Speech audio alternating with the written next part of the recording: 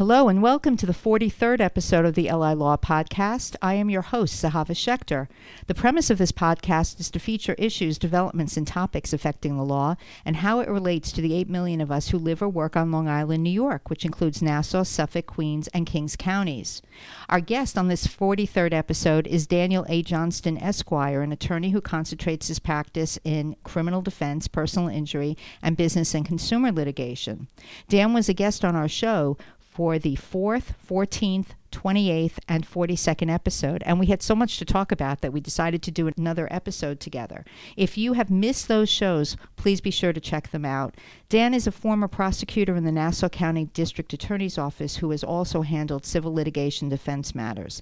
Please check out the show notes for a full description of Dan Johnston's credentials and contact information, and please keep in mind that we will not be providing legal advice to any specific questions. So Dan, here we are again. Welcome back to the podcast. Thank you for having me. Always a pleasure.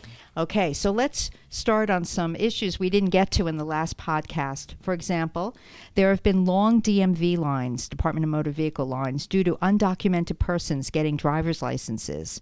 And there is an uproar by many residents here on Long Island. They want to go in for their renewal of their driver's license, or a 16-year-old wants to go in for a permit, and they're affected by the same lines as all of these undocumented persons. In addition, the Trump administration has frozen the global entry program as it affects New York State residents, some might say in retaliation. Long Island residents are not happy. What's going on? It's a big question. As to the lines at the DMV, I do think the DMV is starting to take steps to modernize their system to alleviate those concerns. A lot of the functions that the DMV provides are now available online, be that to get an abstract, renew your license. I mean, I have not personally visited the DMV in close to 5 years. Most of what you need to do is available online, and if you do need to go in for something specific, there is the ability to make appointments in advance so that you're not necessarily as affected by these lines as you otherwise would be. As to the Trump administration's retaliation against New York for adopting these provisions with removing global entry, I think you're seeing only the beginning. I think that's a taste of what's to come. I just want to interrupt and say my understanding is that the Trump administration wants ICE to be able to get access to the DMV records to see who these undocumented persons are, so then they can go and round them up. And New York State is basically protecting undocumented persons who are coming forward and want to get driver's licenses. So first, can we talk about why it's in New York State's interest for undocumented persons to get driver's licenses, and what do you think about protecting these persons from the reach of ICE? Sure, and you got right ahead of me on the point I was going to make in terms of it does appear that there's the potential that by passing this law and getting undocumented immigrants to apply for licenses, all you've done is created an accidental honeypot. Down the line, once you give it a year or two and people start to feel comfortable and more people feel like it's okay to go do it, all of a sudden federal agencies show up with search warrants signed by a federal judge and confiscate the database, and you have a very unfortunate situation on your hands. And I think that's a real possibility. I don't think that's some conspiracy theory or anything like that. It makes too much sense to not be a possibility. In terms of keeping this database and information out of the reach of ICE, I don't think that's a realistic thing. New York State authorities are not going to have the ability to prevent that disclosure. If they want to turn to the federal government and the federal agencies that come and tell them that they have their interpretation of the law wrong, good luck. That's all I can say. So you think that this database eventually will be made available to the federal government? If there's not a change in the administration in 2020, which I won't get into too much because It's not the topic of the show. Right. If there is not a change in regime in 2020, absolutely. Okay. I think it's a matter of time.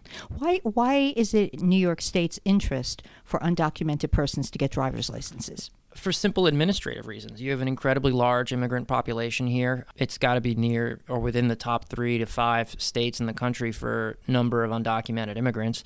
And the reality is there's administrative problems that come along with that. As it stands now, if someone is an undocumented immigrant and they get given they're caught driving and they're given some vehicle and traffic tickets, they show up to court, they pay them, and they're done. Okay, you've assessed points against their pseudo license. They're essentially just assigned a client number by the DMV. Next time they get pulled over, they change their name by one letter, and there's no record of the previous interactions with the system, and they get assigned a new client ID, and there's nothing to just prevent this from continuing to happen. Actually just about all vehicle and traffic matters that are violations, not crimes, don't come with the requirement that people are fingerprinted, so you're only left with someone's client ID, their name, and in some cases, social security number, but that doesn't apply here, and not every undocumented immigrant has a tax ID. So it seems that an undocumented person is kind of between a rock and a hard place. Do you go to get the license, or are you afraid that you will be discovered and you don't go? I would just say there's a long history of people being disappointed by placing their trust in the government. So with that, let's move on to the issue of facial recognition technology. So police are obtaining facial recognition technology from companies, private companies, which claim to have processed up to 3 billion, with a B, 3 billion images in their database. I actually saw a program on Jeff Bezos and Amazon last night on PBS Frontline about how even Amazon is getting into this market.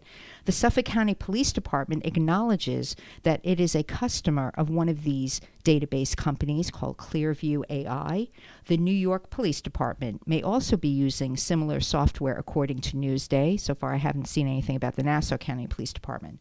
So, Dan, is Big Brother truly watching our move? Do you think this is a Fourth Amendment search and seizure violation of our image? And how does it affect Long Island residents? Under the Fourth Amendment, there's an entire analysis that goes into effect to determine if something was an unlawful search and seizure. And one of the major considerations, is whether a reasonable person, would have a reasonable expectation of privacy in those circumstances. So, for instance, someone driving a car and they get pulled over for speeding, and suddenly the officer is ripping open their trunk and searching around. Under the circumstances, a reasonable person would have had a reasonable expectation of privacy regarding their trunk, especially because it was for a simple traffic violation. So the way that applies to this AI and the photographs of people's faces being taken, I don't think there's a Fourth Amendment violation there, because when someone walks outside their home, there's not a reasonable expectation of privacy. There's cameras in every single person's cell phone. There's satellite imaging. There's dash cams. There's security cameras everywhere.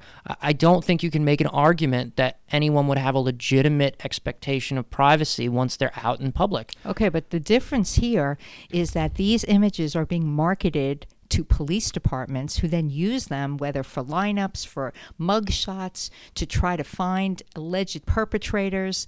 So isn't there a different standard? Or you're saying that because we all walk around, therefore there is no expectation of privacy no matter who the purchaser is? Well, I think there's really two questions that are there. One is the constitutional analysis as to whether or not it would be constitutional to use someone's picture taken out in public as evidence against them. So ultimately down the line, police officers buy this software, they run security footage from bank robbery, and they identify him through whatever.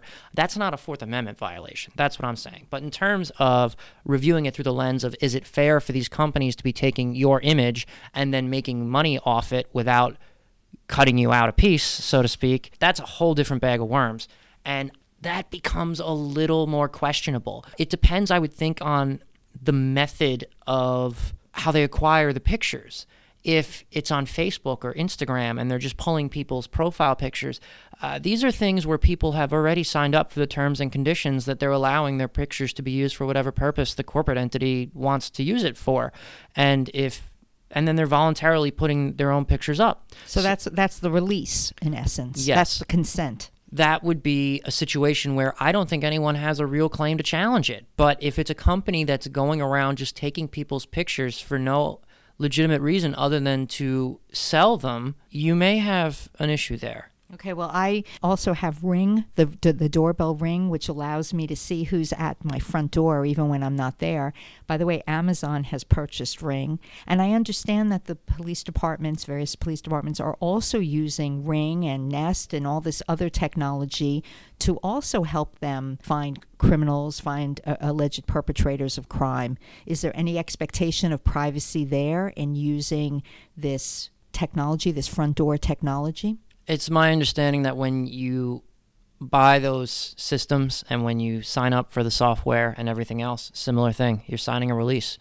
I mean, I would say that it would be the equivalent of buying a camera if your camera was connected to the internet and it came with a release saying that the company was allowed to use whatever pictures you take. I mean, this is something where consumers have to start voting with their wallets. This isn't necessarily a legal issue as much as it is a moral issue, and it just seems that there is no outrage about these kinds of things to the level that there should be. If we went back 20, 30 years, I think if this was something that was happening, there would be a lot of backlash, and I think there would be a serious PR problem. Now, it doesn't seem like people generally care that much. I mean, not to completely derail this, but just look at a couple of years ago. You had Edward Snowden with bringing to light the fact that there was an incredible amount of spying and invasion of privacy, far beyond what we're talking about today, being conducted by federal agencies. And what was the public reaction?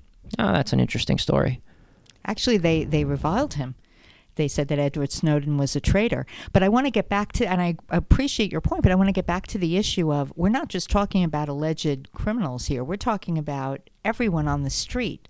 So I'm not really sure that I want my photo sitting in a database, which, as you've suggested, and you're correct, these companies are getting money for without my consent. So maybe one of the issues is when we're on Facebook or wherever we are and we don't read the terms of usage and we just check off, I agree, without reading all the fine print, maybe that's part of the problem. I would say this. I would say if it's coming in through Facebook and Instagram and Nest and Ring and all these other things that people have voluntarily signed up for, there's not going to be anything there. Once you sign up, even as a defense attorney, there's nothing you can do there if your client, if some of the evidence against your client comes from one of these software technology. I would use that as a hornet's nest for sure. I would argue that the software is not reliable and no one can actually explain how this black box works. They just plugged in my client's photograph and some system from Seattle, Washington told them it was my guy. How can you trust that? Of course I would use that.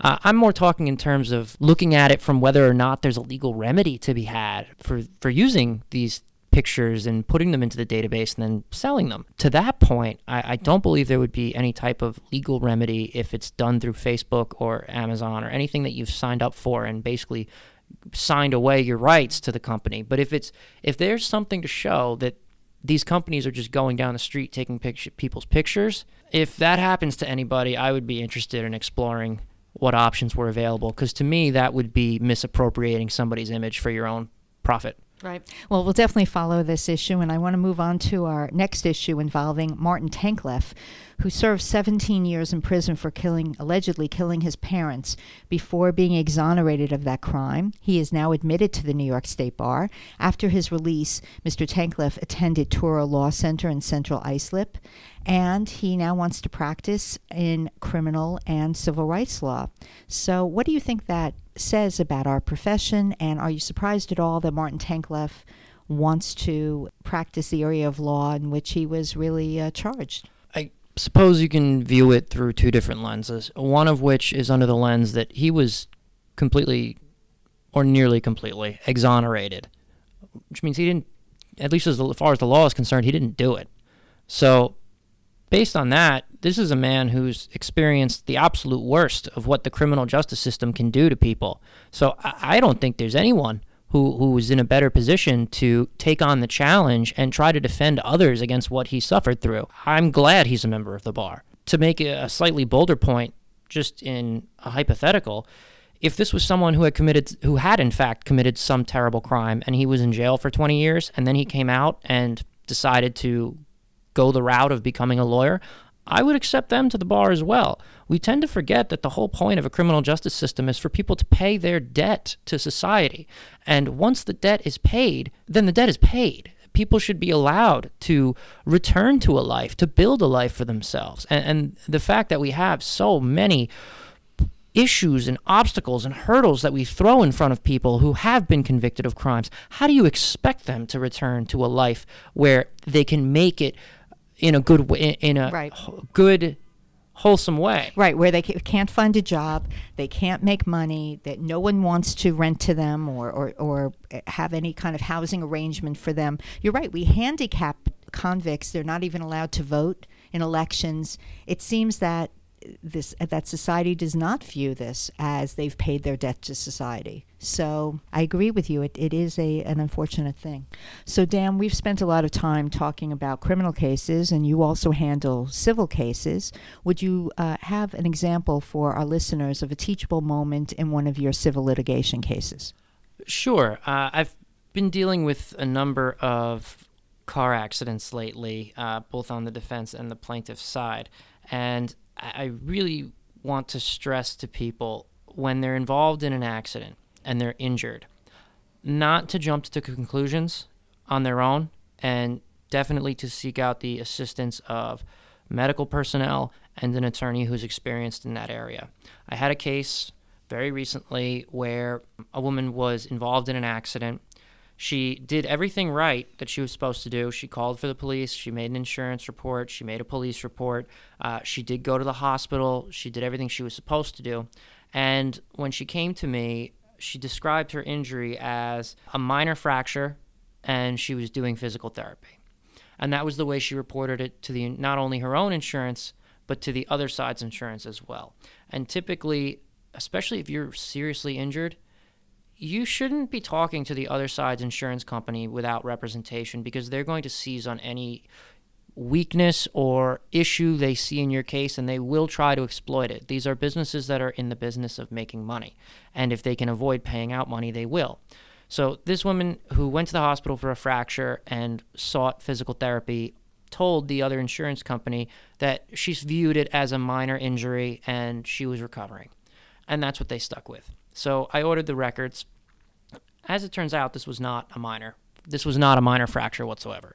This was a very serious fracture that ended up requiring the use of multiple plates and screws to put her back together. And they have numerous complications that can come down the line, including further surgeries. And this is all detailed in the hospital records. So it would appear that by trying to just plow ahead and trying to be polite to the other insurance company and to try and downplay the situation, this person may have handicapped themselves from receiving the recovery that they should be getting out of this. There's no telling what kinds of future complications this type of injury could have. And as it stands, that type of injury is usually valued at anywhere from $400,000 up to over $1 million for an injury. But by undercutting her own theory of liability and damages, I can't say that the case is ruined. It's not, because there's records and everything else. But it just goes to show that in just about any situation that requires an attorney, be it criminal, personal injury, business litigation, the earlier you get the attorney involved, the better off you are, because you don't know what you don't know. And very good advice. Thank you very much, Dan. And that's it for our 43rd episode. Thank you, Daniel Johnston, for coming back on the podcast. Always a pleasure to have you. Thank you so much, Zahava. Appreciate it. And to our listeners, be sure to download this podcast on iTunes, Google Play, Spotify, Stitcher, or wherever you get your podcasts. And while you are there, please review us with a rating that might start. I just heard on the LA Law podcast that 4,000 low-income senior citizens on Long Island are in danger of losing meals and food shipments as of March 2020. New York State's Commodity Food Supplement Program is looking for a charitable organization to continue the program here on Long Island, which expired at the end of 2019. Without a provider to provide the food shipments, these senior citizens will be cut off entirely from this food source. The LI Law Podcast is your source for local tips which educate and entertain. Thanks for listening.